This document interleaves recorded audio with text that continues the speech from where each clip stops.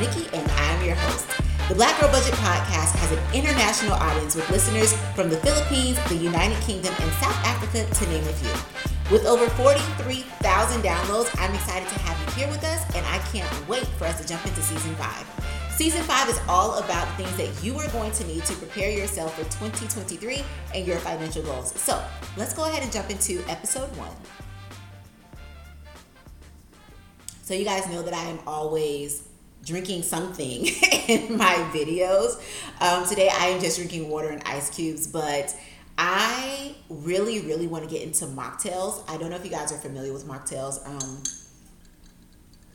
They're basically cocktails, but without the alcohol. And what's crazy is I recently went out to a restaurant this past weekend, and they had mocktails on the menu, but they had like tequila and vodka, but it was 0 proof. So if you guys are interested in us learning about 0 proof alcohol and getting someone on the podcast to just teach us more about that and how that's budget friendly, or if it's not budget friendly, then, let me know in the comments. Let me know what you guys think. I do want to start making more mocktails.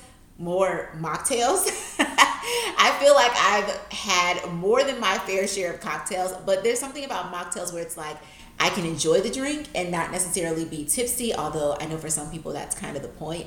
And I did try the mocktail with the 0 proof tequila in it, and it definitely gives the feeling of being tipsy, but I was not actually tipsy. So I'm not going to say what the brand is because I don't remember the name of it, but also just try out some 0 proof ones if you're interested, and then come back and let me know what you guys think, because I also want to try different kinds. And I don't know, we might end up making mocktails on the podcast. I have no idea.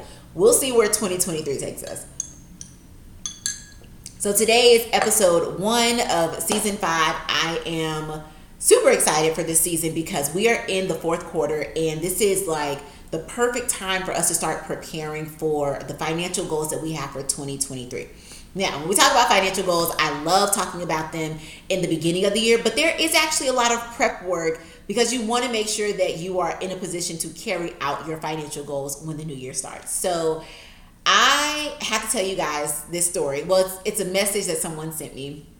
I'm going to read it to y'all, and y'all let me know, if you have any similar stories, or if you guys have any good news that you want to share with us, or any questions. I'm always going to read those on the podcast. And now, if you don't know, the podcast is audio, but it is also video now on the Black Girl Budget YouTube channel. So definitely subscribe to the YouTube channel. We are trying to hit 200 subscribers by the end of November. So subscribe, tell your friends to subscribe. It's going to be great information. So join the subscription for YouTube. All right, so let me just pull this message up. So this person messaged me on Instagram, and we are going to call them Friend. So Friend says, quote, "I just moved back in with my mom, so I am $2,500 richer per month. I can't wait to start saving for this house for my son and I. Sis, use me as an example. I will give you my testimony in a few months. I'm going to be swimming in cash." And then she just sent me like a lot of laughing emojis. She said, "I'm sorry, I'm just very excited." And then she sent a bunch more laughing emojis. And then she says, 9 years of paying rent, and I can finally say bye-bye to the lease. I love it. So first of all, I absolutely love this message. I'm very excited for this person. We're going to call them Friend. I'm very excited for this person. And when I read the message, I was immediately ecstatic. I was like, yes, buying a house can be very stressful, but also very fun, because a lot of us have always wanted our own home. Now, although I was super excited about this message that I got from Friend, there were also several other things that came to mind. So I'm going to talk about a couple of different things today, and we're going to start with leases versus mortgages. So in this message, this Friend says bye-bye to the lease, which over the last few years, there's been this, I don't want to say division or argument, but this discord, maybe discussion about which one is better, renting your house or paying a mortgage. And there are good arguments on both sides, right? Like renting your house means that you can, house meaning housing, apartment, whatever you have.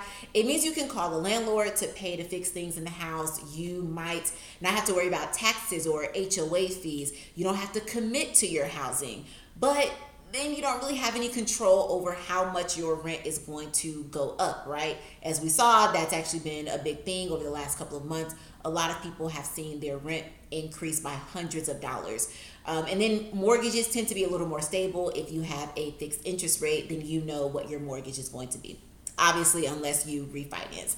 So your mortgage also provides you with value toward your net worth. And it's also going to allow you to have more autonomy with the different things that you want to do with your home. Now, I do see a lot of people with apartments that are kind of debunking that argument and saying, listen, here are all the things that I've done with my apartment and it looks really good. And when I leave, there won't be any damage. So yeah, I can kind of do what I want to do with my apartment, which is great. Now, the list of valid arguments goes on for both sides. There are pros and cons to both renting and mortgage. For me personally, even after seeing the valid points on both sides, I don't really have a strong opinion on this either way because it really does depend on your goals, your lifestyle, and ultimately what you want. Not everyone wants to buy a house and not everyone wants to rent. So it really does depend on what do you want. Now, saying bye-bye to the lease might not work for you, and that's okay. Owning a home is not a requirement for financial success. And I think that's one thing we need to remember. Like, there's no one straight direct path toward financial success, and we are coming from all different perspectives. So to think that this one particular path is the only way to get you to financial success, it's not true. It's not true, and it's also just not good for our mental health to think that. Like, there are going to be ups and downs. It's an emotional roller coaster, okay? Financial success is an emotional roller coaster. Now, if you don't want to own a home, that's also fine. If you want to own a home but you can't afford it right now, I mean, honestly, who can? Be patient. It may feel like everyone else is getting a home, but you don't need to compare yourself to them. And having a lease doesn't make you any less financially successful than people with a mortgage. So we really do have to take a moment to say, why do I want a home? First of all, why do I want a home? And the fact that I don't have a home, is that affecting how I view myself or how I think other people are going to view me? And it really should just be you focusing on what you want and what you can afford. Don't compare yourself to anyone else and don't rush the process. Trust me, having a house is great and, cause for celebration. The process to get one is not as fun. So, trust the process and be patient and take your time getting to that. Now, the next thing that this message made me think of is setbacks versus strategies, which I'm not even gonna lie to y'all, it's a whole sermon in and of itself, but I'm gonna be humble. So friend says, I'm moving back in with my mom and I'm going to be $2,500 richer per month. Now, it's pretty common thought process, right? That once we move out, we're grown adults. It's a symbol of our independence and growth. No one wants to move back in with their parents or their family, but sometimes circumstances don't leave us with many other options. And most people are going to see this as a setback. You have some set of circumstances that no matter how you divvy this up, no matter how you look at it, the only option is really for you to move back in with your parents or your family for a number of reasons. I actually know someone who recently moved back in with their parents, not because they wanted to or they couldn't afford to live alone, but because there were, all these, it was like a culmination of events that kind of came together. And it was just like, the only thing that you can do is move back in with your parents. So unfortunately, they did have to do that. Now, moving back in with our parents or guardians, to some of us represents failure in some ways, right? Like we couldn't stand on our own. We couldn't manage our bills and finances. So we're here now, back in our childhood bedroom with posters still on the wall of NSYNC, Lil Kim, Romeo, Sammy, Destiny's Child. You get the point. Also, drop below in the comments and let me know who you had on your posters when you were a kid. I think I did have I think I had Bow Wow and Romeo and Destiny's Child. I think those are like the only posters that I can think of. But y'all drop in the comments. Let me know who you had on your posters when you were a kid. Now, moving back in with family can honestly be a really good financial strategy that you can use to your benefit. So when I graduated from college, I moved back in with my parents for a year. And in that year, I was working a job making like, I think I might have been making $12.50 at the time an hour. And I needed to like, just save money, but also kind of pull myself together after college. So I graduated, stayed with my parents for a year, and I ended up saving $1,000. Now, of course, that $1,000 doesn't seem like a lot, inflation, blah, blah, blah. But at the time, it was a really good amount of money, and it really did help me when I got to law school because, of course, you want to get financial aid. You're supposed to get your money back on a certain date. I did not get mine back until October, even though school had started in August. That $1,000 really did carry me through those couple of months. So it was beneficial to be able to save that money up. Now, when I graduated from law school, I moved back in with my parents again for another year. And this was the most beneficial decision I've ever made. It was the most strategic decision I've ever made when it comes to my money because it really did give me an opportunity to get that foundation and get myself situated. So let me just tell y'all, I graduated law school. Now, of course, I'm thinking I should be able to like get a job and immediately move into my own place because I'm a lawyer, I'm making bank, right? You become a lawyer and circle back to me on that one. So I moved back in with my parents. I end up paying off over $2,500 in credit card debt. I think I paid off a cell phone and something else I paid off, but it was like consumer debt that I paid off, right? I saved $7,000 for a down payment on a home. I saved another $3,000 in my emergency fund, and I paid off about $2,000 in student loans. I was only making $31,000 after taxes as a whole lawyer. So I wasn't necessarily living on a lot, but that's because I didn't have a lot of bills and expenses.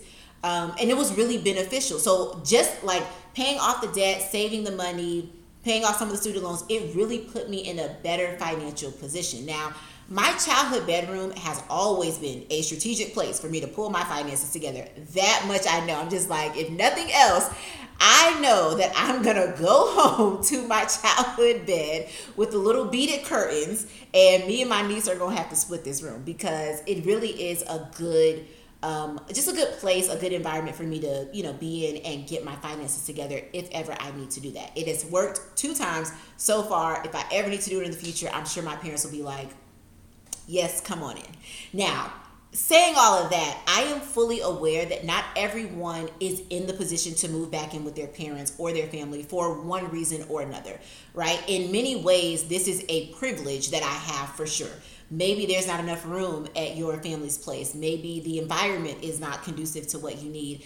Maybe your family also needs more help and you moving in wouldn't be beneficial at all. So I recognize that there are millions of reasons why people cannot move back in with their family, and that is a privileged thing to say and be able to do. In an alternative, I would say if you still need some kind of strategic plan, consider rooming with a friend or getting a roommate in general. If this is going to help alleviate some of that financial stress so that you can create a strategy. And again, getting a roommate, I know we see as like, oh, I have to have a roommate. Am I back in college? It's not a bad thing. Sometimes we look at setbacks as only setbacks, but we really need to start looking at them as strategies because it's going to be so much more beneficial to us when we can create a strategy out of what some might deem as a setback. So keep that in mind. If you can't move in with family, also consider roommates and friends as well. And I know family includes like aunts, uncles, cousins, and grandparents, but reach out to the whole family. See who has an extra bedroom if necessary. So when or if you have to move back in with parents or family, don't beat yourself up as if you failed. I mean, you get to be upset and disappointed that things did not work out the way you envisioned. You are entitled to your feelings and your emotions. Absolutely.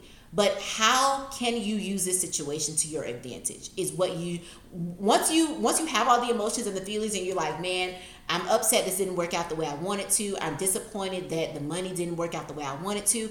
Once you have all those emotions and you express those emotions, now you need to ask yourself, how can I use this situation to my advantage? Will this help you cut back on spending money? And will this help you cut back on the amount of bills that you have? Can you contribute to this family member's household in other ways besides money? So instead of paying half of the mortgage or rent, can you mow the lawn or keep the house clean, cook, or be the handy person? These are other ways for you to say, hey, listen, I'm moving back in, or I'm moving in. I am still trying to save up my money as much as I possibly can. Is there a way for me to contribute to the household without giving you the money that I'm trying to save? And those are some recommendations. Now, on a bigger scale, we're all going to experience what we personally perceive as some kind of setback. It is going to happen. It's just nature. It's the way of the world. How can you use those setbacks to your advantage is what you need to start asking yourself. I guarantee you, you had a setback in 2022. You had one in 2021. We all had one in 2020, right? You're going to have at least one in 2023. It might not be big. It might not be a big deal, but there's always going to be some kind of setback, right? Like things didn't work out the way we planned. Maybe we got to switch it up. How can you use that to your advantage? Or how does the setback give you an opportunity to take a step back and look at the bigger picture and alternative ways to get you to the goal? Sometimes we have to remember that setbacks are not to really push us down on our butt and keep us from, getting to the ultimate goal and accomplishing what we want, but really to say, listen, you looking at this, but this is actually the bigger picture. And there are different ways to get you to this bigger picture. So are there some alternative ways to get you to that bigger picture? And this is something that a setback is really going to help you with, because once the setback happens, you are going to take time to really reevaluate what happened and what is going on. So very important for you to ask those questions after a setback. How can I use this to my advantage? How can I use this setback as some kind of strategy? Now, friend sends this message about her house and I'm super excited, but the wheels are turning. So the other thing I thought of is temporary situations versus long-term goals. So in friend's message, friend says 9 years of paying rent, but I'm moving back in and I'm going to buy a house for my son and I. So friend has been paying rent for 9 years. This is honestly not uncommon. Like I've seen stories where people are literally renting for 20 plus years. So this is not uncommon. But friend is now ready to create a temporary situation in order to meet their long-term goals. So if you learn nothing else from me, if you're like, I've heard of Black Girl Budget, but I don't really remember what she talked about. Remember this one thing, please. Remember that temporary situations can get you to long-term goals faster than you think.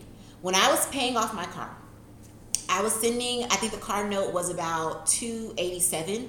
I would round up, send $300 toward my car note every month. And then I would send an extra $1,600 toward my car note every single month. There was so much stuff I could have spent that money on, but I wanted my car to be paid off sooner rather than later. So I created this temporary situation, and in 18 months, my $22,000 car was paid off. And I was able to redirect that money towards saving and investing. So you have to remember that sometimes you gotta create a temporary situation in order to get you to where you want to go.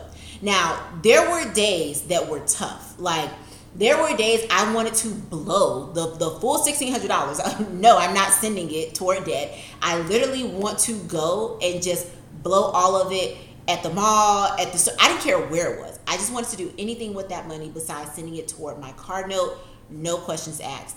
But I stuck it out, and my car was paid off with less than 60,000 miles on it. So I got a car that's paid off, less than 60,000 miles. I'm going to ride that car until the engine falls out the bottom, okay? I want the engine to be scrubbing across the ground before I say, you know what, I should probably get me a new car. Nah, like, we're going to ride the wheels off that baby, okay? So if you create a temporary situation to get to a long-term goal, there will be days that you absolutely want to give up.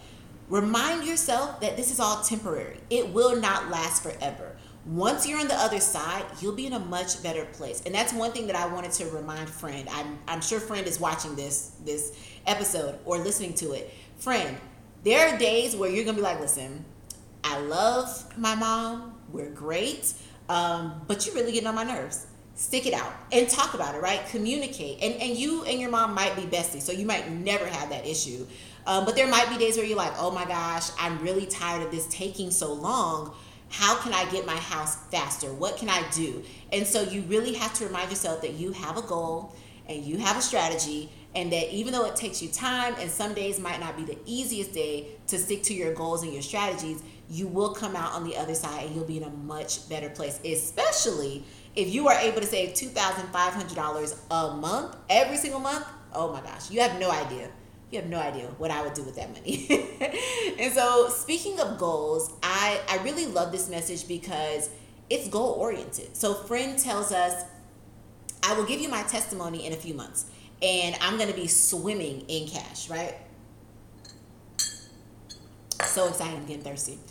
Friend says I'm going to be swimming in cash. Now, Friend doesn't tell us the specifics of their goal, but we can see that Friend has some kind of plan from just based off of what they say. They say, I'll give you my testimony in a few months. All right, we know this isn't going to take years. It's going to take a couple of months, and they're going to be swimming in cash. So we know that there's some kind of money that they're going to be stacking up. And I cannot stress this enough. You need to have your budget and finances center around your goals. If you are just budgeting just to budget, you won't see that progress that you're looking for. It's so important to make sure that you're incorporating your goals into your budget. And this is something I talk about in the How to Budget course. I just released this course. It's budget friendly. It's an hour-long on-demand course. You can purchase it and watch it from your phone, from your laptop, whenever you want, wherever you want, as many times as you want. But in the course, I harp on the fact that you need to have your budget centered around your goals. And I walk through several examples on how to do this. How do you adjust your goals to meet your budget? And then I give examples on how to adjust your budget to meet your goals. So grab that course. It's going to be super beneficial to you. And it's really going to help you understand that your goals have to be a part of your budget, or you're going to be stagnant, right? You'll wake up one day and be like, oh my gosh, why haven't I hit any of my goals? I'm in the same place as I was months ago. So grab the course. It's on the Black Girl Budget website. As soon as you purchase it, you'll get the link. Download it immediately, and then you can store it and watch it whenever you want. Now, that course is going to make a difference. Y'all grab it, circle back to this episode, and comment and let me know how you're going to incorporate your goals into your budget. Now, what we don't know is what Friend's specific goal and strategy is. But here is what I would do, because, you're always going to need a strategy to reach your goals. There's just no way to say, oh, here's my goal and I'm just going to wing it. There's always going to be some kind of strategy. Even if your strategy is just like, I'm manifesting, whatever. Like, you're always going to have some kind of strategy. So Friend says that they will be $2,500 richer each month. So let's just assume that $2,500 is the money they're saving on rent, bills, and other expenses. If Friend does not have an emergency fund, we're going to start there. This is something else I talk about in the How to Budget course. You always start with your emergency fund. Honestly, for 3 months straight, I would just save the $2,500 toward my emergency fund. Now, this is if I or Friend has $0 in our emergency fund. We're just going to save the first 3 months, and that is going to give us $7,500. Now, I'm not going to get into the details of like, where do I keep my emergency fund? We'll talk about that in another episode. I know people are always like, they have strong opinions about that, which I learned on TikTok. But we'll get into that in another episode. When you're buying a house, you want to make sure that you have an emergency fund for emergencies and the unexpected. That's going to be super important because there's so much that happens during the home buying process. But more so after you've purchased the home, there's more that happens once you move in. So I remember bought my townhome and I think we'd been there for like a year, maybe. We're there for a year and the AC unit goes out. Everything's under warranty, right? We've got all the warranty information. AC unit goes out. We call the people out, and they're like, okay, it's going to cost like $99 for us to come out there. $99 is not a lot of money, right?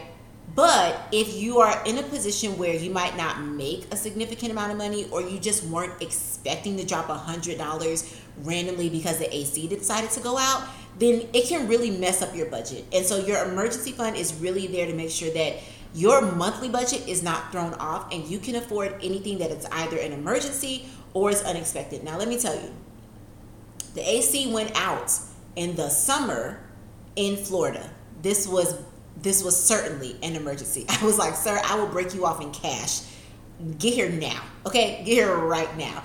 And so I was prepared for that. But there are all kind of things that happen like that. I actually have a friend who bought a house 2 years ago, and her AC unit went out, and whatever part went out, I don't believe was under warranty, and she did have to pay a lot more than what she was expecting. So you really have to remember that your emergency fund is for the completely unexpected. And I know when I talk about emergency funds, people are like, well, but Nikki, that's never going to happen, and I'll just fix my AC annually. Listen, your emergency fund is literally for emergencies. You weren't anticipating this. You weren't thinking about this. Never in your wildest dreams did you think this was going to happen at this time. That's why you have the emergency fund. So please, please, please hear me when I say you need an emergency fund. Have one, especially when you are buying a house, because there are all kinds of things that can happen. And you just want to make sure that you're prepared, that you don't end up in some awful situation right after you've accomplished the goal of purchasing a home, which is what you really wanted to do.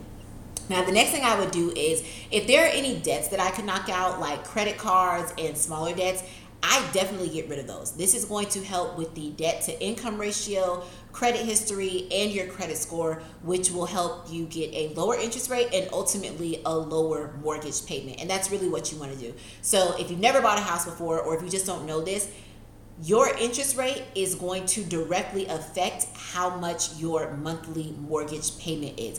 We want to keep that mortgage payment as low as we possibly can.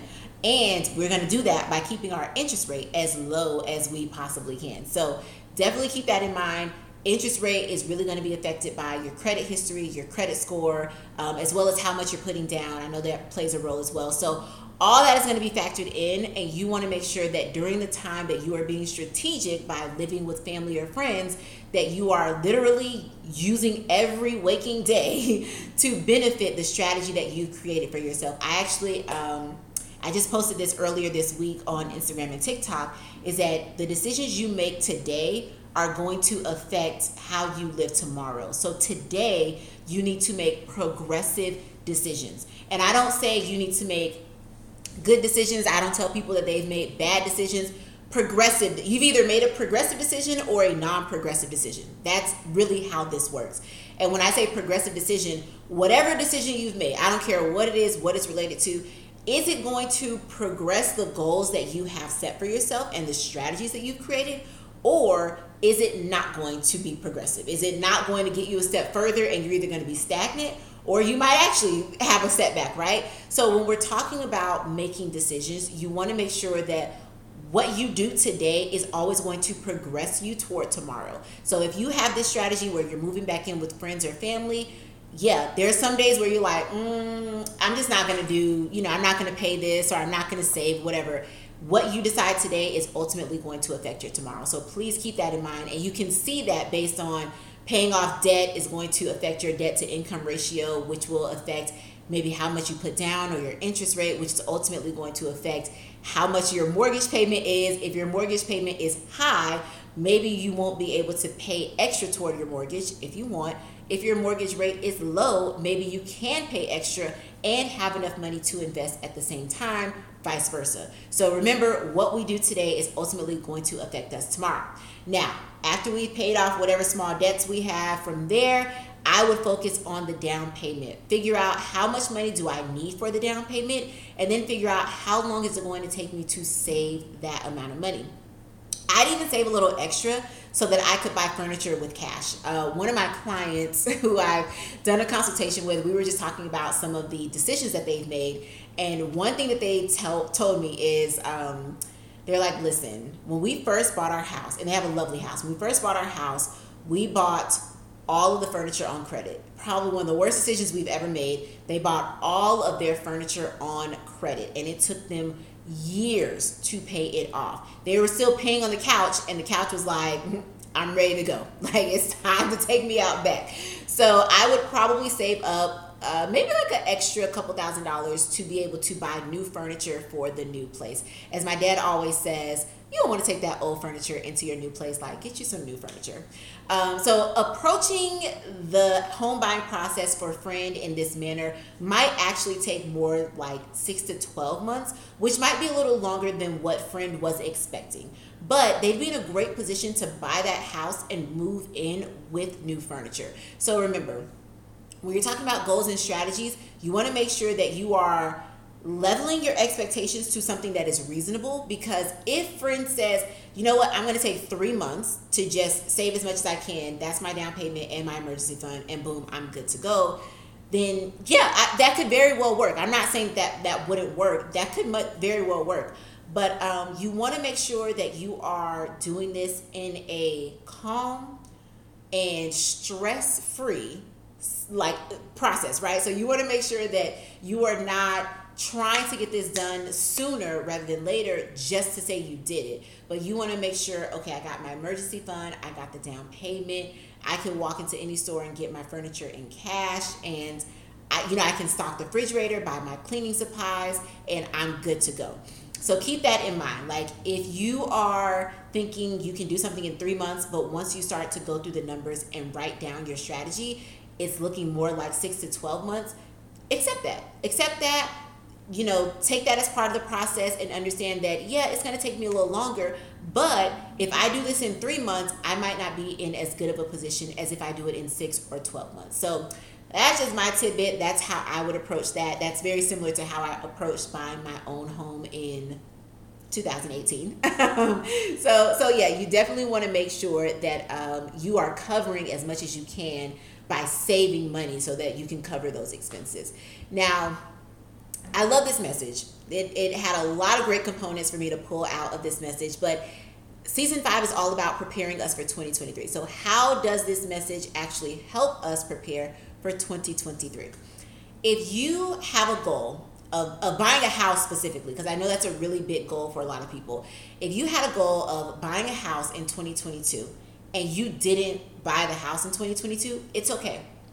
It's okay.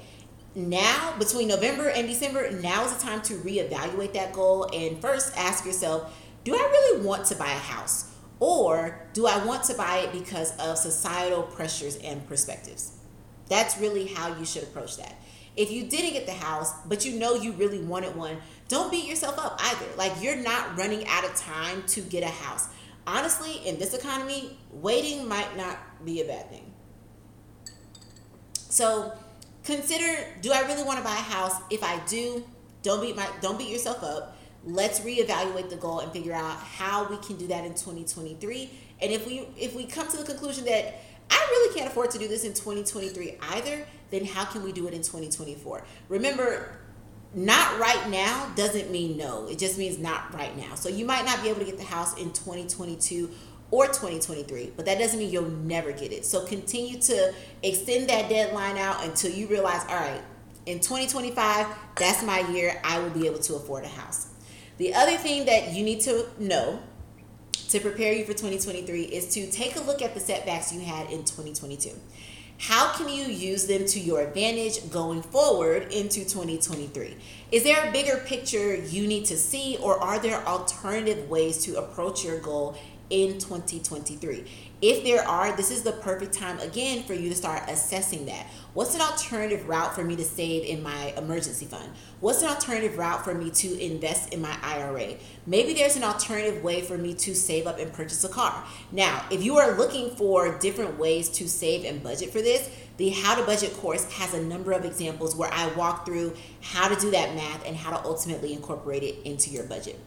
The other thing you want to talk about with yourself is there a temporary situation that you need to create in 2023 that will help you get closer to your goals? And yes, I did say talk about this with yourself, because if you're an individual, now obviously if you're married and you have a partner, or you're not married and you have a partner, make sure you incorporate them into your strategy planning sessions. But talk about this with yourself or your partner or whoever your sounding board is.